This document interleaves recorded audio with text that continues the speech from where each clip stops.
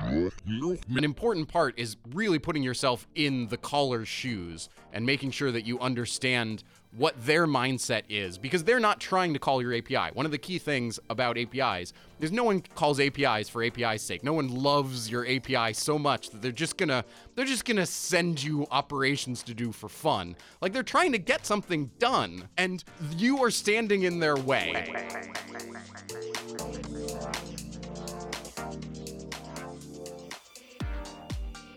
Hey everyone, today we're going to talk about API design. Things that make good APIs good and bad APIs bad. Specifically, we're going to talk about the story of how we built one of the APIs of Chord, the Presence API. And then towards the end, we're going to talk mad trash about some popular APIs. So stick around to the end if you want the controversy. Before we dive into that, maybe we should establish why do we think that we're worth listening to. Adam, maybe you can take it away. Would you like to introduce yourself? Sure thing. So I'm a senior engineer here at Chord, and I'm one of the people who is working fundamentally on our APIs and guiding them and building them out and reviewing them and making sure that they're really nice to use, really convenient, that they have all of the features that people want, they're flexible, all of those facets that are really important to us. Before this, I was a principal engineer at a company called Synthase that's doing lab automation work, where I led the data team there. Before that, I was at Google for 12 years. I was one of the founding team members for a production monitoring system called Monarch. There was a paper that came out a couple years ago on that you can go look at. And I also maintained the crypto and network security APIs. Crypto, wait, sorry. Were you the first non-fungible engineer at Google? No. Real cryptography. Though there was actual crypto experts that did the low-level implementations, but I was in charge of maintaining the libraries that if you use Android and you need to make TLS connections or you need to encrypt something or hash something, all those functions go through a network security library called Conscript that I was the maintainer of for a while. Gotcha. So across this experience, what I'm hearing is you build APIs for developers, like constantly, whether it's a monitoring input API or consumption API or how you make your low-level Android encryption calls. It sounds like you were there in that space. Yeah, a lot of the work that I've done over the years, I've done a lot of different things, but a lot of it has ended up being surfaced as APIs to other developers that then they would use in order to build the products that users love. I would imagine with cryptography APIs, you don't want to get that wrong. You don't want to make it easy to get wrong. You want to make it easy to get right. That is really one of the big challenges in cryptography and network security APIs, is that you want to make the easy way the secure way, because most people are not going to dig deep into cryptography and how it all works and what they need to do. They're going to take the easiest path because what they want to do is they want to check a box and move on to the next thing, right? Like getting the network security right in their application is not the bit that moves units and like moves the needle at all for their business. It's something that they know that they need to do, but they're not going to become a cryptography expert before they can then finally ship their app. They're going to just try and make sure that it works, and they're going to do their best guess. And you want to make sure that their best guess is the secure way to do it as often as possible. You know, this is actually a perfect tie-in for what we do at Chord, because we build collaborative features that you can bolt onto, extend your existing product with. And while it's nowhere near the level of danger as low-level cryptographic APIs, it has exactly the same character that most companies want these features and do not have the time or energy to try to build them themselves. They're not going to take the time to figure out how to make a typing indicator look and feel exactly like it should. They just want to bolt the typing indicator on there and move on with the next thing. So there's a funny connection here. You would never think cryptographic APIs and Chord's stuff might have a connection, but the connection is we're trying to help developers get this stuff done as quickly as possible and move on with creating the value they're trying to bring to the world.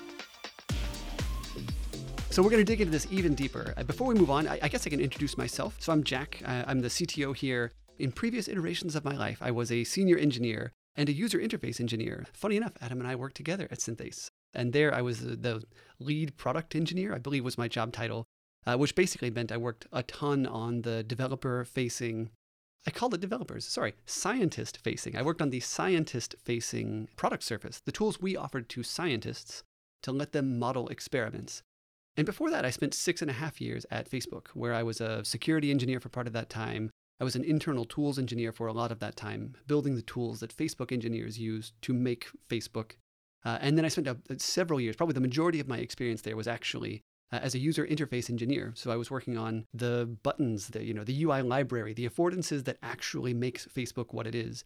And from that, I worked on stuff that people who are listening to this podcast will have touched. For instance, I was the front-end tech lead for the mobile web implementation of Timeline when we built that in the first place. And I worked on Facebook groups some. I worked some on Facebook Messenger way, way back in the day. So my background is really all about giving tools to developers or building the tools that I as a developer needed to use to build something for end users.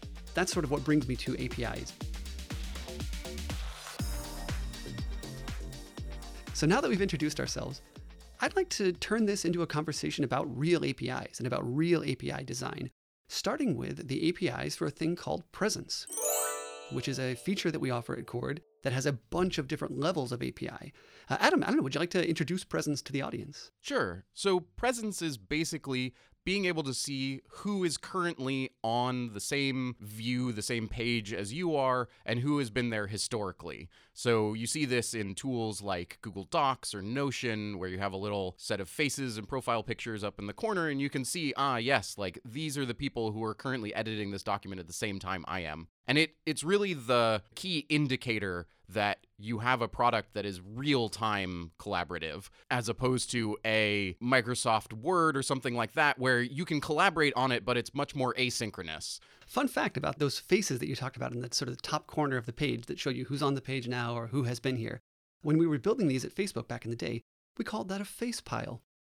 And then if you get sort of super pedantic about it, you'd be like, well, it's not a pile, is it? It's actually like just a queue or a list. But anyway, we called it a face pile.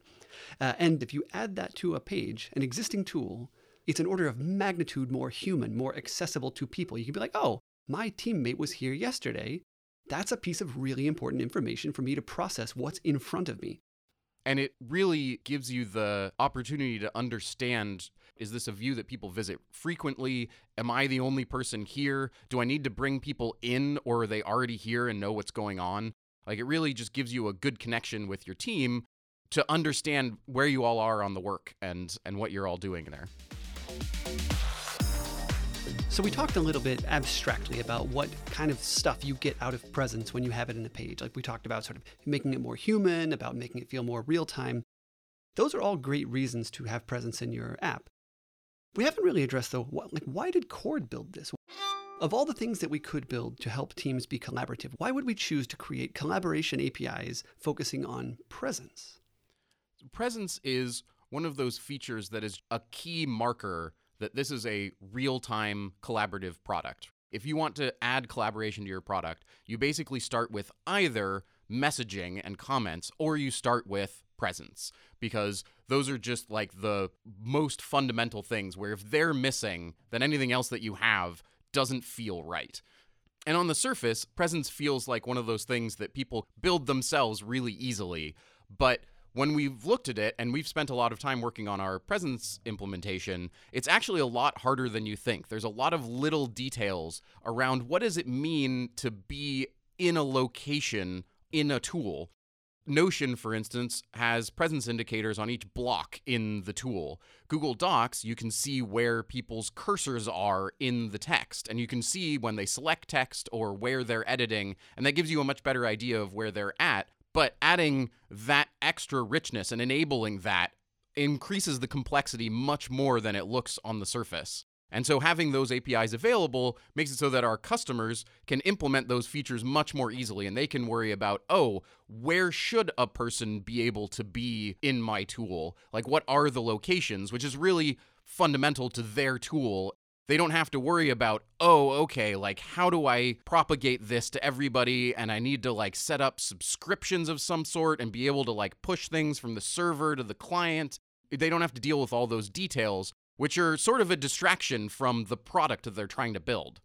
I'm just thinking back to when we were prototyping these features in the first place. We built Chord first as proof of concept, everything all at once, sidebar. And we had Presence in that original version of it that we built.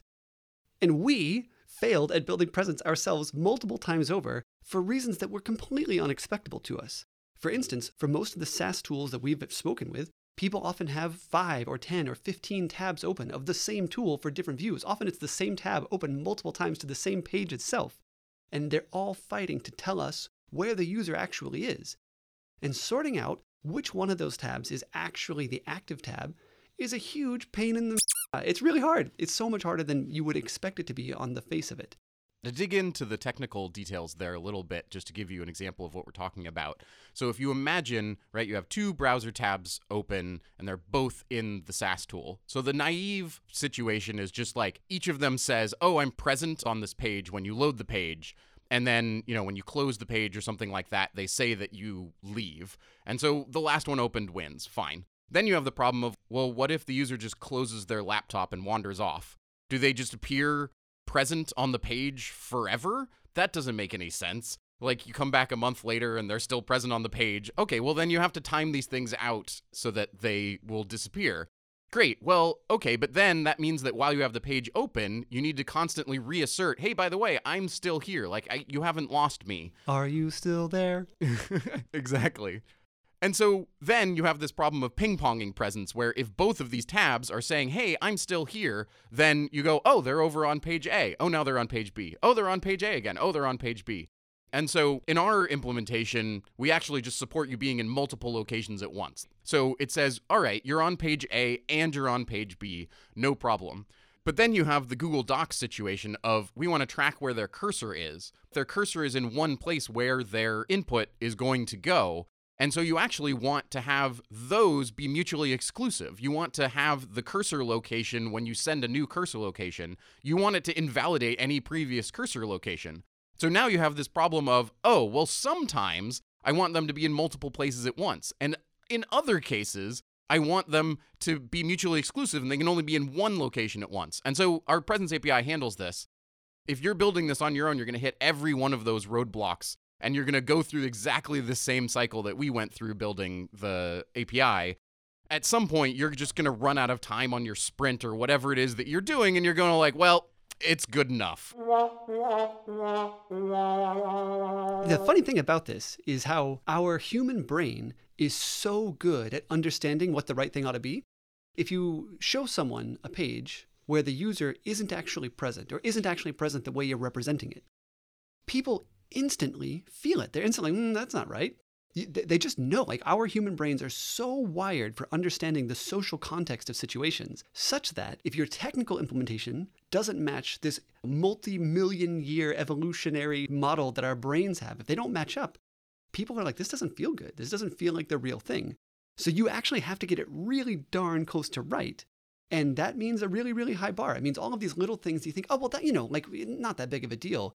Actually, it is a deal breaker. If you're creating software for humans, it's got to be as good as the human brain is discerning.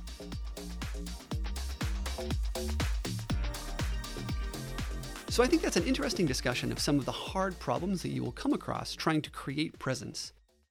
Now let's bring it back to API design.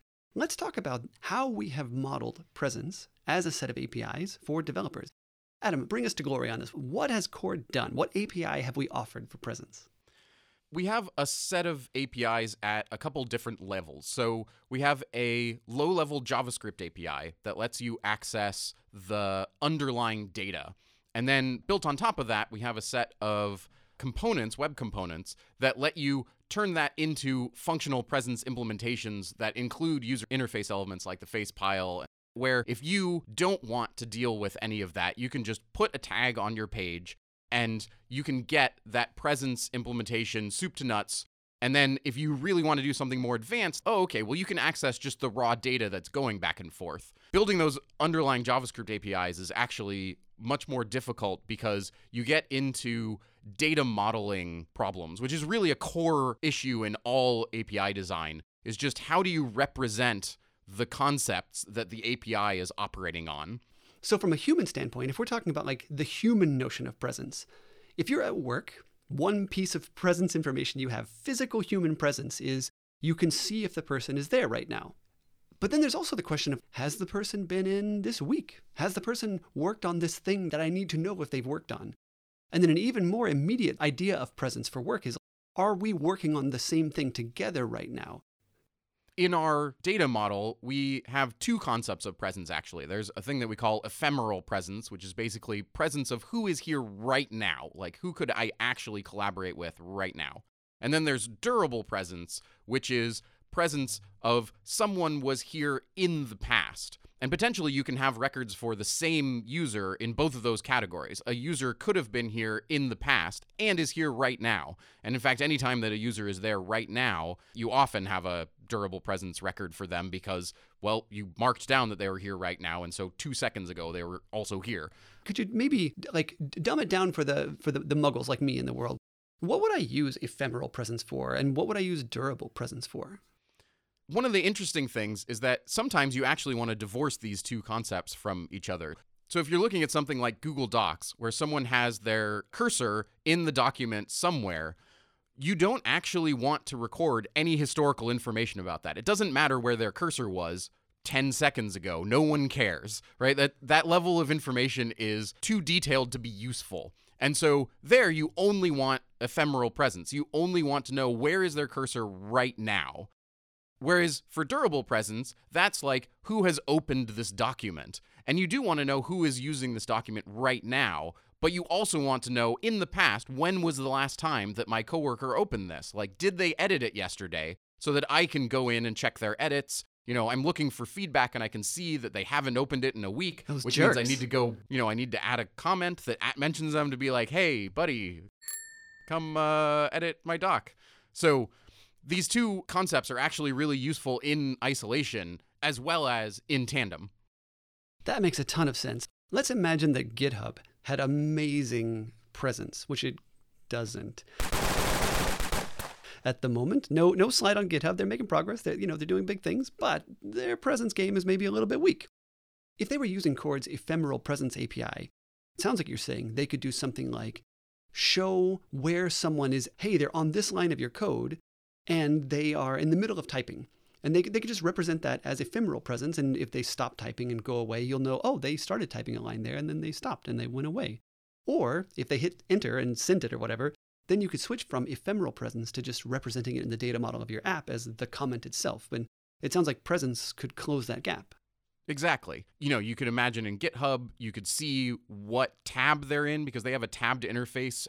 One of the interesting things is that sometimes you want to display presence for locations that you're actually not at. Each of those tabs in the GitHub user interface has its own URL.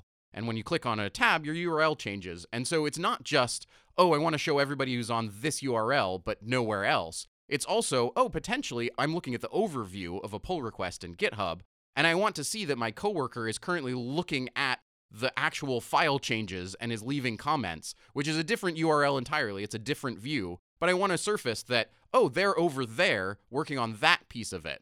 You could also imagine one of our model use cases is kind of a bug tracking system where maybe you have a bunch of different views of individual bugs, right? Like maybe you have a Kanban board or then you have a prioritization queue, you have some kind of triage list. There's a bunch of different views where a bug can show up.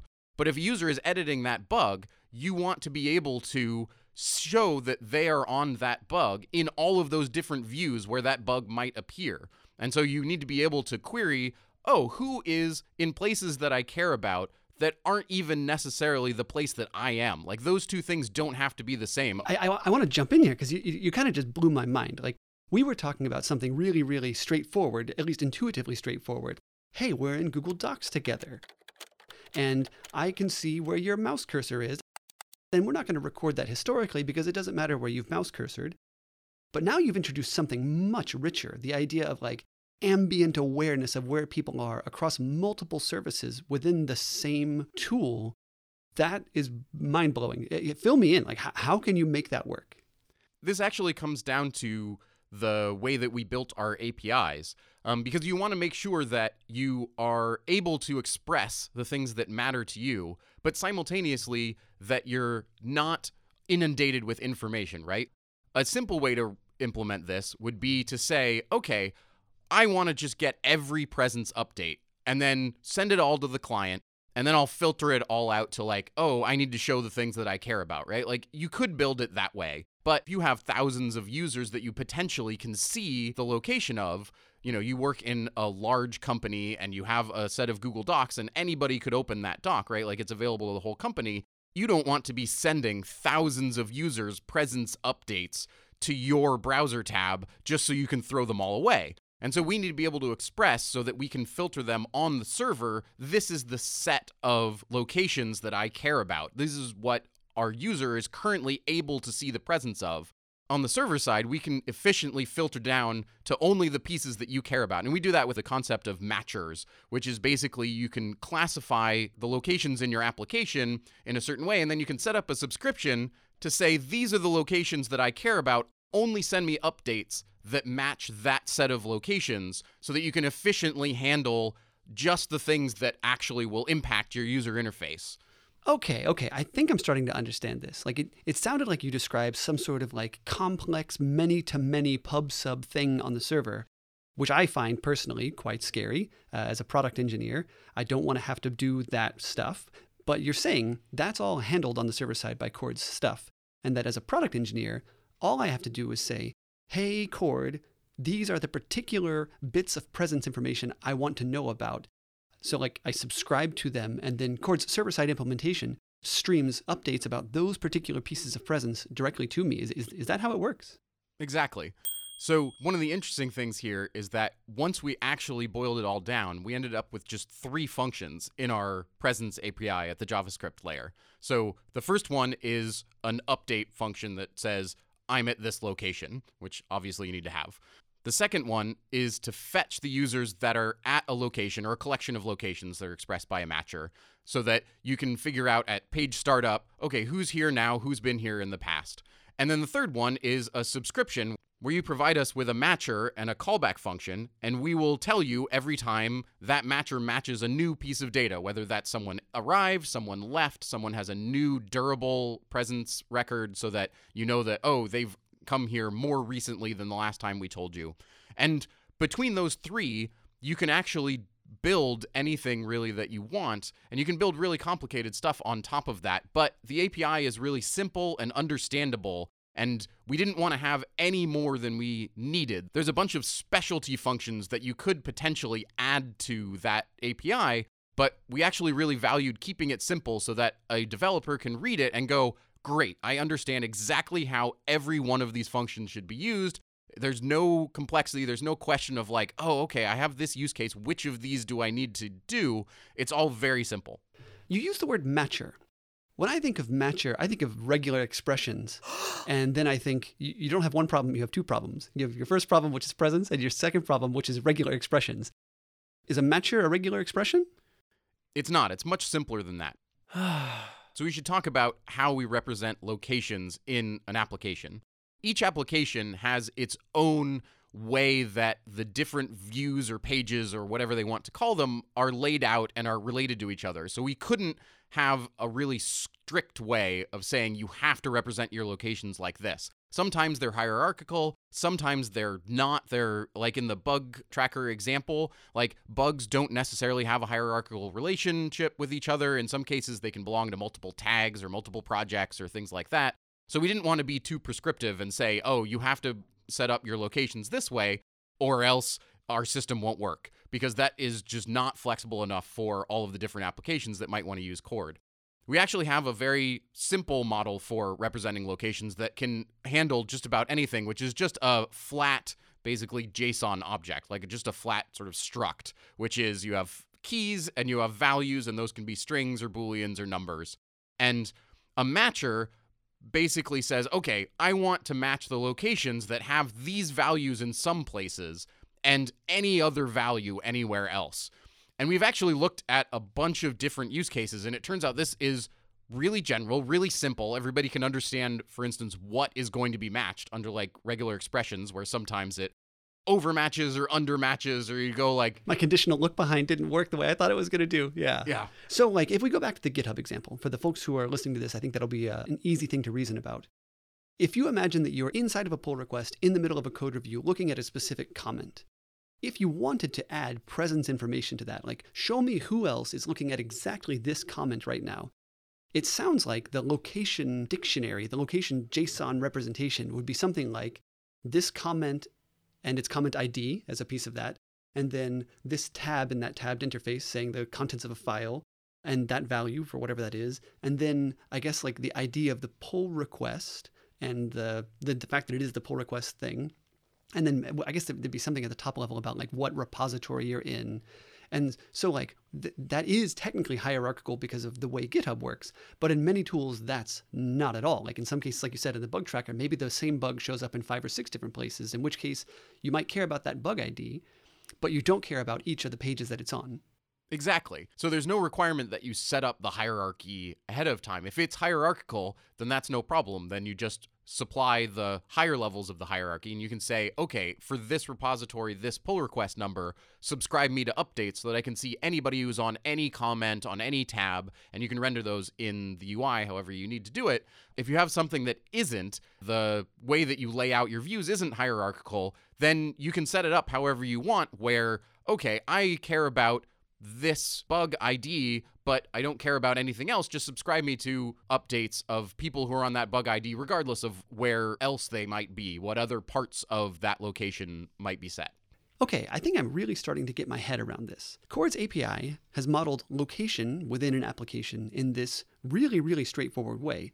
It's a JSON dictionary, and you put whatever keys and values in it you need to know where the user is within your application. And then there's the ability to set that for a given user on the server. You just make a call to tell the server, hey, this is where the user is now. And then you've got a couple of other means for understanding where the user is. You can say, tell me specifically. There's sort of a get function there. And then there's the sort of real-time subscription, like update me anytime it changes. Is that the whole API? Yeah, so we wanted to make it simple, and this sort of gets into more general API design questions. API design is actually sort of a sibling discipline to UX design in a lot of ways. Like, what you really care about is understanding the caller of these APIs, and like as a human, how do they conceive of the operations they want to do? Because there's a lot of different ways that you can structure an API. So for instance, the set function, we could have had 2 separate set functions. One of them sets ephemeral presence, and one of them sets durable presence. But I think to the developer, those are basically the same operation. Like, they understand that as 2 variations on one operation that they can do, which is set where this user is now. And so instead, it's an option on the set call to say, oh, by the way, I want to make a durable presence record versus I want to make an ephemeral presence record. And there's interesting questions about, for instance, defaults. Okay, if you don't tell us which one you want, what do you get? And in our case, you get ephemeral presence for a couple reasons. One is it's substantially cheaper to do ephemeral presence than durable presence. What, you mean users don't have to pay as much money for it? No. We don't charge per function call, but just in terms of latency and in terms of server load, it's a cheaper operation. So we don't want people to accidentally do something that turns out to be expensive that they don't actually need. And also, it's sort of the more compelling, more important use case. Usually people want to have the information about where a user is now, and it's more important to them and makes their product feel more responsive than the historical information. You don't usually want just historical information because that sort of feels a little bit Web 1.0 of like, oh, I can see who was here, but I can't see who's here now. It makes more sense to make the default the more common use case. And if you don't even think about durable presence, then actually the whole system works sort of the way that you expect it to, and you just don't end up with any of these historical records. But that's fine if you don't care about that, as opposed to having what we think of as a sharp edge on an API where the thing that is sort of natural to do ends up not really doing the thing that you want. That's a classic thing that a lot of APIs fall down on, is if the thing that is natural to do is the wrong thing to do, then basically you just force every developer to stumble over that problem and then fix it. And that's just a bad experience, right? Like, every time that you call an API and you go, why did it do that? And then maybe you go look at the docs and it's very well spelled out that this was the thing that your API call would do. I mean, that's still a poor API design if just your first instinct is not the right one. That's a bug in the API design. It reminds me of when you go to a shop, or I'm thinking of a particular coffee shop nearby here, where you walk up to the door and you grab the handle and you pull it and it doesn't go. And you're like, well, but you're pulling the handle. And then you look and it says push underneath. And you're like, oh, right. It's a push handle. even though it's clearly labeled and it's clearly my fault for user error, the door looks like you're supposed to pull. It is a handle that is projecting out from the door. It looks like it should pull. And I guess APIs suffer from exactly the same liability. Yeah, and you really have instincts about, you look at the names of the functions and the arguments that they take and things like that, and you immediately jump to conclusions about how they work. And we really want to make sure that those conclusions are the correct conclusions that you jump to without having to read paragraphs of documentation that explain exactly what all of these mean. And if there's very complicated operations, in some cases that can be okay if you're doing something that is a really involved operation and we expect everyone will just not know what it does when they read it. But if it's something as simple as like set the user's location, then it really needs to do the thing that they probably want to do if they call it in the naive way without having read all of the details of the API reference, because nobody is going to do that before they start trying it. The API reference is really the last ditch thing that developers will try before they give up. This makes me think about Git rebase and how almost nobody actually understands what Git rebase is really doing. You gotta really want it. So what you do instead is you kind of copy and paste the lines of Git codes that you've seen before, and you hope that it does the thing that you want, and when it doesn't, you delete the repo and reclone it. Yeah, I feel like Git is the classic example of a incredibly unergonomic API. I do not understand. Where there's all of these operations like checkout, where it's like, oh, checkout sort of in a like weird theoretical world, all of the things that checkout does are the same thing, where it basically like overwrites the index. And sometimes it changes what head is, and sometimes it doesn't. And there's all of these things where if you understand the unusual mental model behind how the command was written and how it sort of built up, then you can kind of backform, oh, I see why it works this way. But basically everybody, when they first encounter checkout, they go, I have no idea why all of these operations are all called checkout. This makes no sense at all. And to Git's credit, they're starting to fix some of that, right? Like they've added Git restore to be like, okay, this is not checkout to anybody but the person who wrote checkout years ago. So we're going to add a new operation that people can actually remember what it does instead of having to go look at Stack Overflow every time. You're making me think about the first time I understood the joke of a detached head. When you finally understand the API well enough to get what a detached head state is, then you're like, oh, this is a clever nerd joke. But also, I didn't know that for the first 8 years that I was a professional developer because the API was too difficult to overcome. Yeah, these are exactly the kinds of things that you want to avoid when you're designing APIs. A huge amount of this actually gets to one of the key things that we do here at Chord is when we're designing APIs, one of the first things that we do is we build client code for that API to understand what the experience of someone calling it will be. Because sometimes, you can think about an API for a long time and kind of write out multiple things and send around a document for comments and, have workshops and things like that. But until you actually go to call that API in a real use case that is not sort of test code or whatever, but someone actually building some user application that does something, that's the moment where you go like, oh, no, I just immediately tried to do this operation and it did not do the thing that I wanted to. And you just trip over all of these roadblocks that you left in the way that you didn't realize were there because you just never tried to call it. So an important part is really putting yourself in the caller's shoes and making sure that you understand what their mindset is, because they're not trying to call your API. One of the key things about APIs is no one calls APIs for API's sake. No one loves your API so much that they're just gonna send you operations to do for fun. Like they're trying to get something done, and you are standing in their way is really what it is. And so what you want to do is you want to get out of their way as much as possible so that they don't have to think about your API. They think about the thing they're trying to achieve, and then they look at your API and go, oh, great, I understand how to get the thing I want, which is some functionality for my user, out of your API without having to care about your API, because the API means nothing to them. It is unimportant to their life. They have no emotional attachment to the API. They want their product to do something. And your API, hopefully, is a more efficient way of doing it than just giving up and writing it themselves. If memory serves, when you and Andre built our Presence API, didn't you try building with it? So you built the API and then tried building something with the API. Didn't you decide on the spot that it was actually incomplete and it needed more work? Yeah, when we built the web components, one of the important things is that the web components are built on top of the JavaScript API that we have for the data, because we wanted to be sure that developers who wanted to build something that was the equivalent of our web components, but in their own UI language, in their own UI framework, that all would work the way that they wanted to. If we had to resort to calling API methods that external developers couldn't call, then that was really an indication that our API was not rich enough.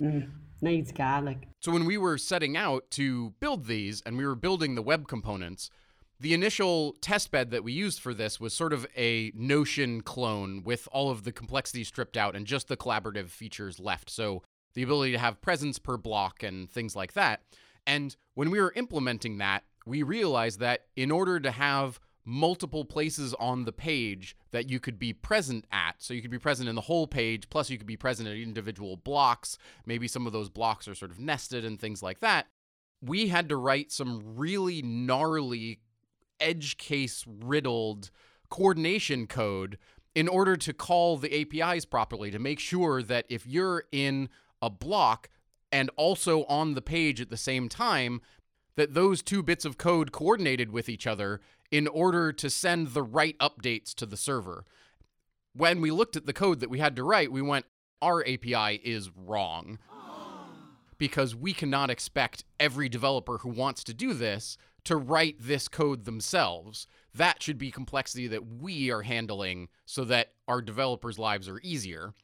We went back to the drawing board a bit and tried to figure out, okay, how can we change the data model behind our API and the way that we express all of these concepts so that now you can do it just sort of the straightforward way, the way that you would expect. So the way that you implement Notion-style block presence is actually very simple. You listen for events on the block, and then when a user puts their mouse over it or whatever you consider them being present in the block is, you say, the person is here, and then when they leave, you say the person is gone. And those are the only API calls that you have to make, and that is just the way that you would expect to have to do it. I love that we paused. I love that you guys sort of stepped back from that and thought, nah, this is not what we want. We want to give developers better tools than this. That's a really exciting thing. It makes me very happy to be part of this team. And it's great that we had the opportunity to do that. You know, one of the things that I'm really invested in is making sure that for things like this, that we really get it right. That the developers don't come and they go like, it's fine. Like it does the thing that we need it to do, right? That they don't have specific technical complaints, but they just don't like it. Ew. Everybody has used APIs that are like that, where you go like, I mean, it does the thing that it says on the tin, but every time I use it, I kind of hate it. And that's not where we want to be, right? We want people to honestly forget about our APIs, right? Like we want them to be so straightforward to use that when you go, oh, how was using the Chord API? They go like, I don't know. I wrote the code and it did the thing, and then I forgot about it and moved on to the next part of this feature that I'm trying to build, and so the feature went really smoothly. Okay, so I think we're coming to a good place to go for a lightning round. For those of you who have made it this far in the podcast, we promised a lightning round of API design hot takes. I think it's time. I think it's time to go for the hot takes. You ready for the hot takes, Adam? Absolutely. All right. I have compiled a list of controversial API-related things, and we're just going to go at this just free for all. Just anything, whatever comes up, comes out. So the first question is about GraphQL. GraphQL is an open specification now that was born at Facebook. It serves the Facebook complex data model multi-data source problem extremely well. And it's also been adopted widely across the industry. And you find people who both love GraphQL and swear by it, and other people who really hate it. So Adam, the hot take question is GraphQL a bad choice for public APIs? Today, I think the answer is yes.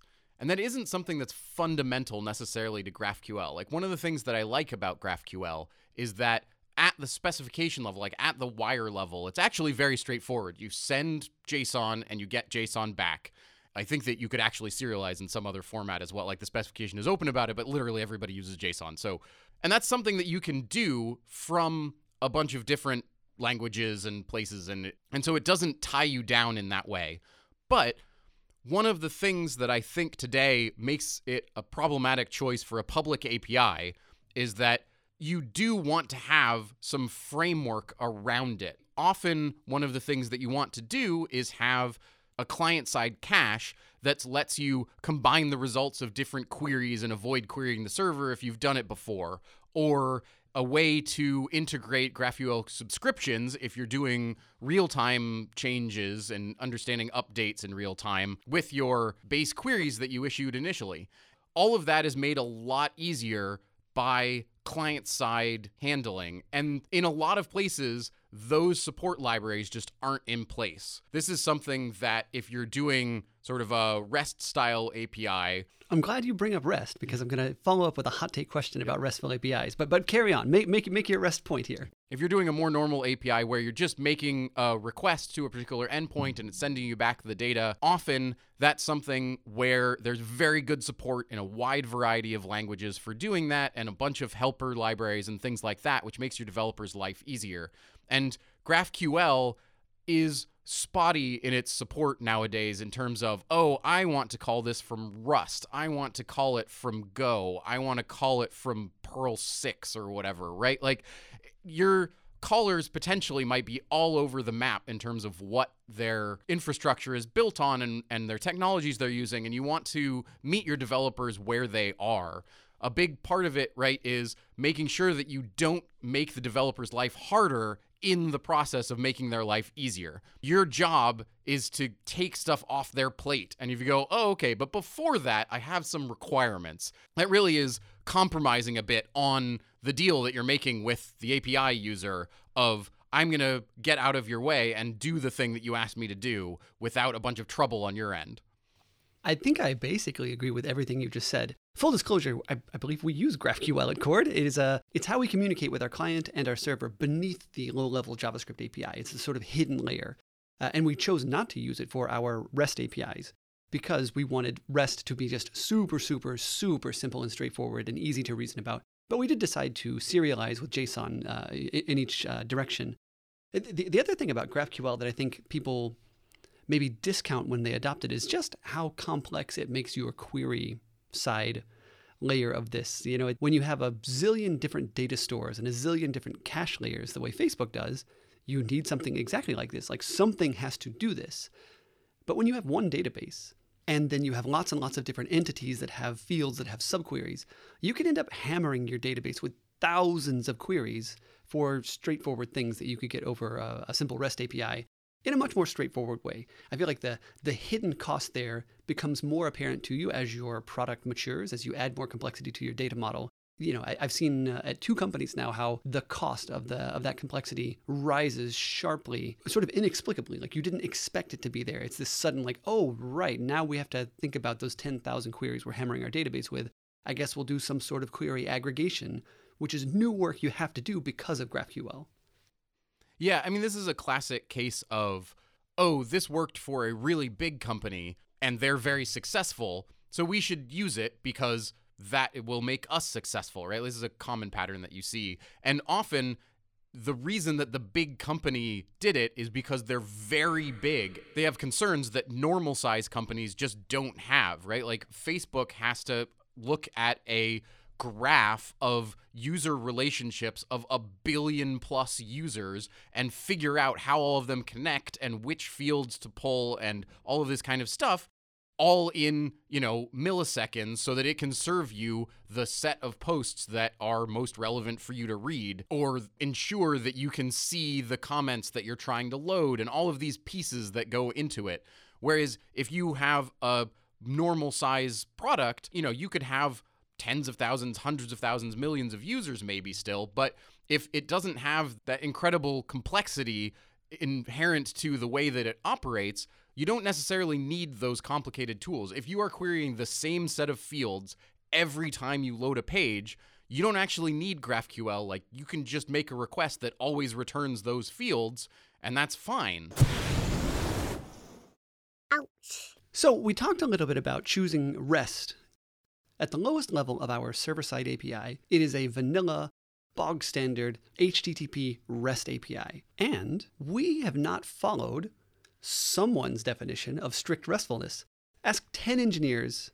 No, I'm sorry. Ask 100 engineers what good RESTful APIs look like. You will get 97 different answers. Well, actually... So the question I have for you here, Adam, is restfulness something that is even worth worrying about as developers? Like, should we care about this?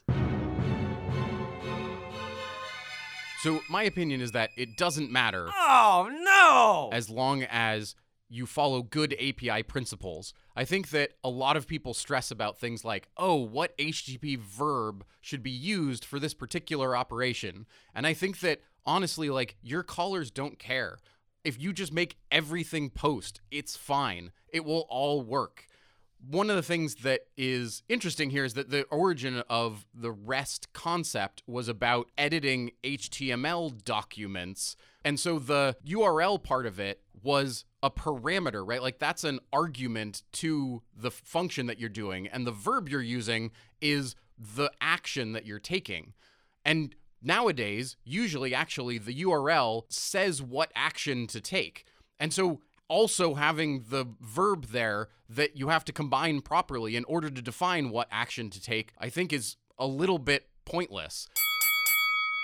You can encode it in the URL if you want, and you can just use post or whatever, and everybody sort of understands how to make a post request, and it does all the things that you need to do, and the handling of, for instance, how the browser is going to do it if you refresh the page after a post. Everybody understands how that works, whereas it might work slightly differently if it was a patch request or whatever. There's browser support for, like, submitting forms via post and all this kind of stuff that works the way that you expect it to. I think that a lot of the discussion around, oh yes, like the put verb means exactly this, whereas the patch verb, it looks like this, and the update verb looks like that. I think all of that is mostly wasted effort. This connects to a bunch of experiences I've had over the years working with REST APIs, and especially working with people who are ardent, RESTful advocates of different sorts. And every super hardcore, RESTful-minded person that I've ever talked to has a different hardcore opinion about exactly what good restfulness is to all of the rest of the hardcore, RESTful, ardent, investigative journalists.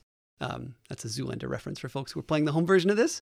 Anyway, the other thing about RESTful APIs that I think is a hidden cost, the fact that HTTP requests have cache implications, the fact that idempotence is a thing and that GET requests work the way they work, I think a very large number of engineers and developers in the world have no idea how this works. They don't get it. It's black magic to them. The fact that so many people trip over it, the fact that even after years and years of using it, maybe that's a smell.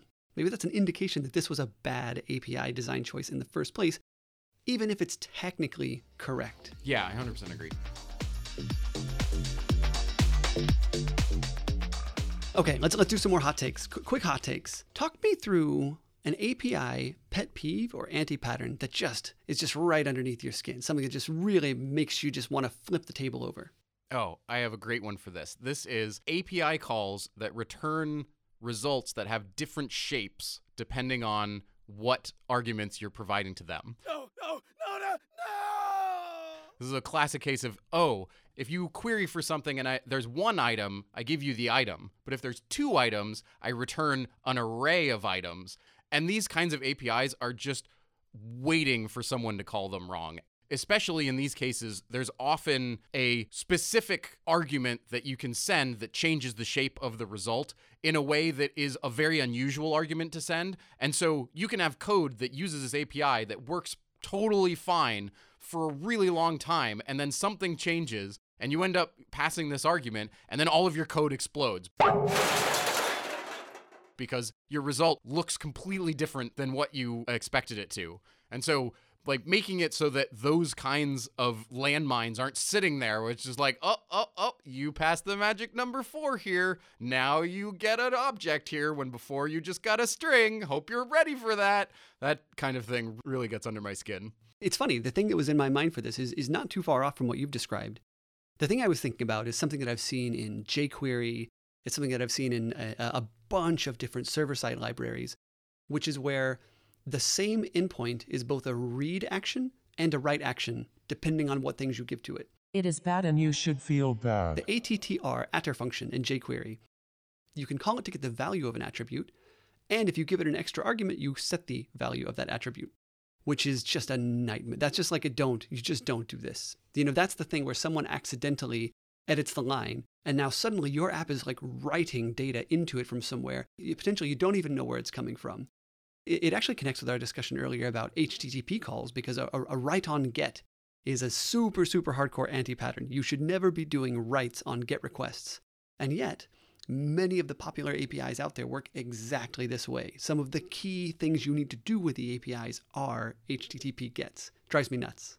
And it runs into your issue with caching, where part of the reason that you don't do that is, well, maybe that GET request gets served out of the cache. It maybe never even arrives at the server. And especially because like the cache control header has, values like no cache, which allows you to cache it, which makes the matter so much worse because nobody really understands all of the details of caching and like making sure that all of their cache control headers are done in the right way and max age and everything like that. Like, there's so many pieces to making sure that GET requests actually get served the way that you want them to, that if you also expect them to have side effects, that really is just setting yourself up for trouble.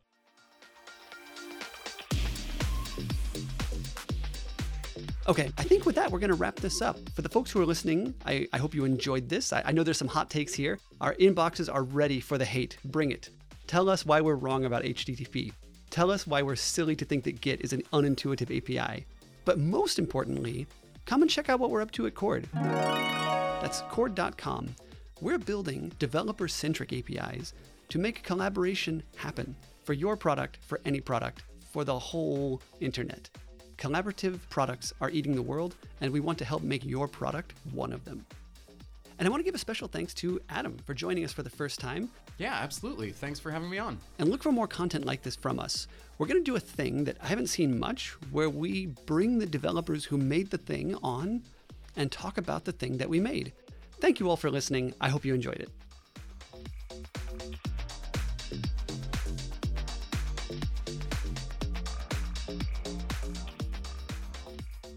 The API means nothing to them. It is unimportant to their life. They have no emotional attachment to the API. They want their product to do something.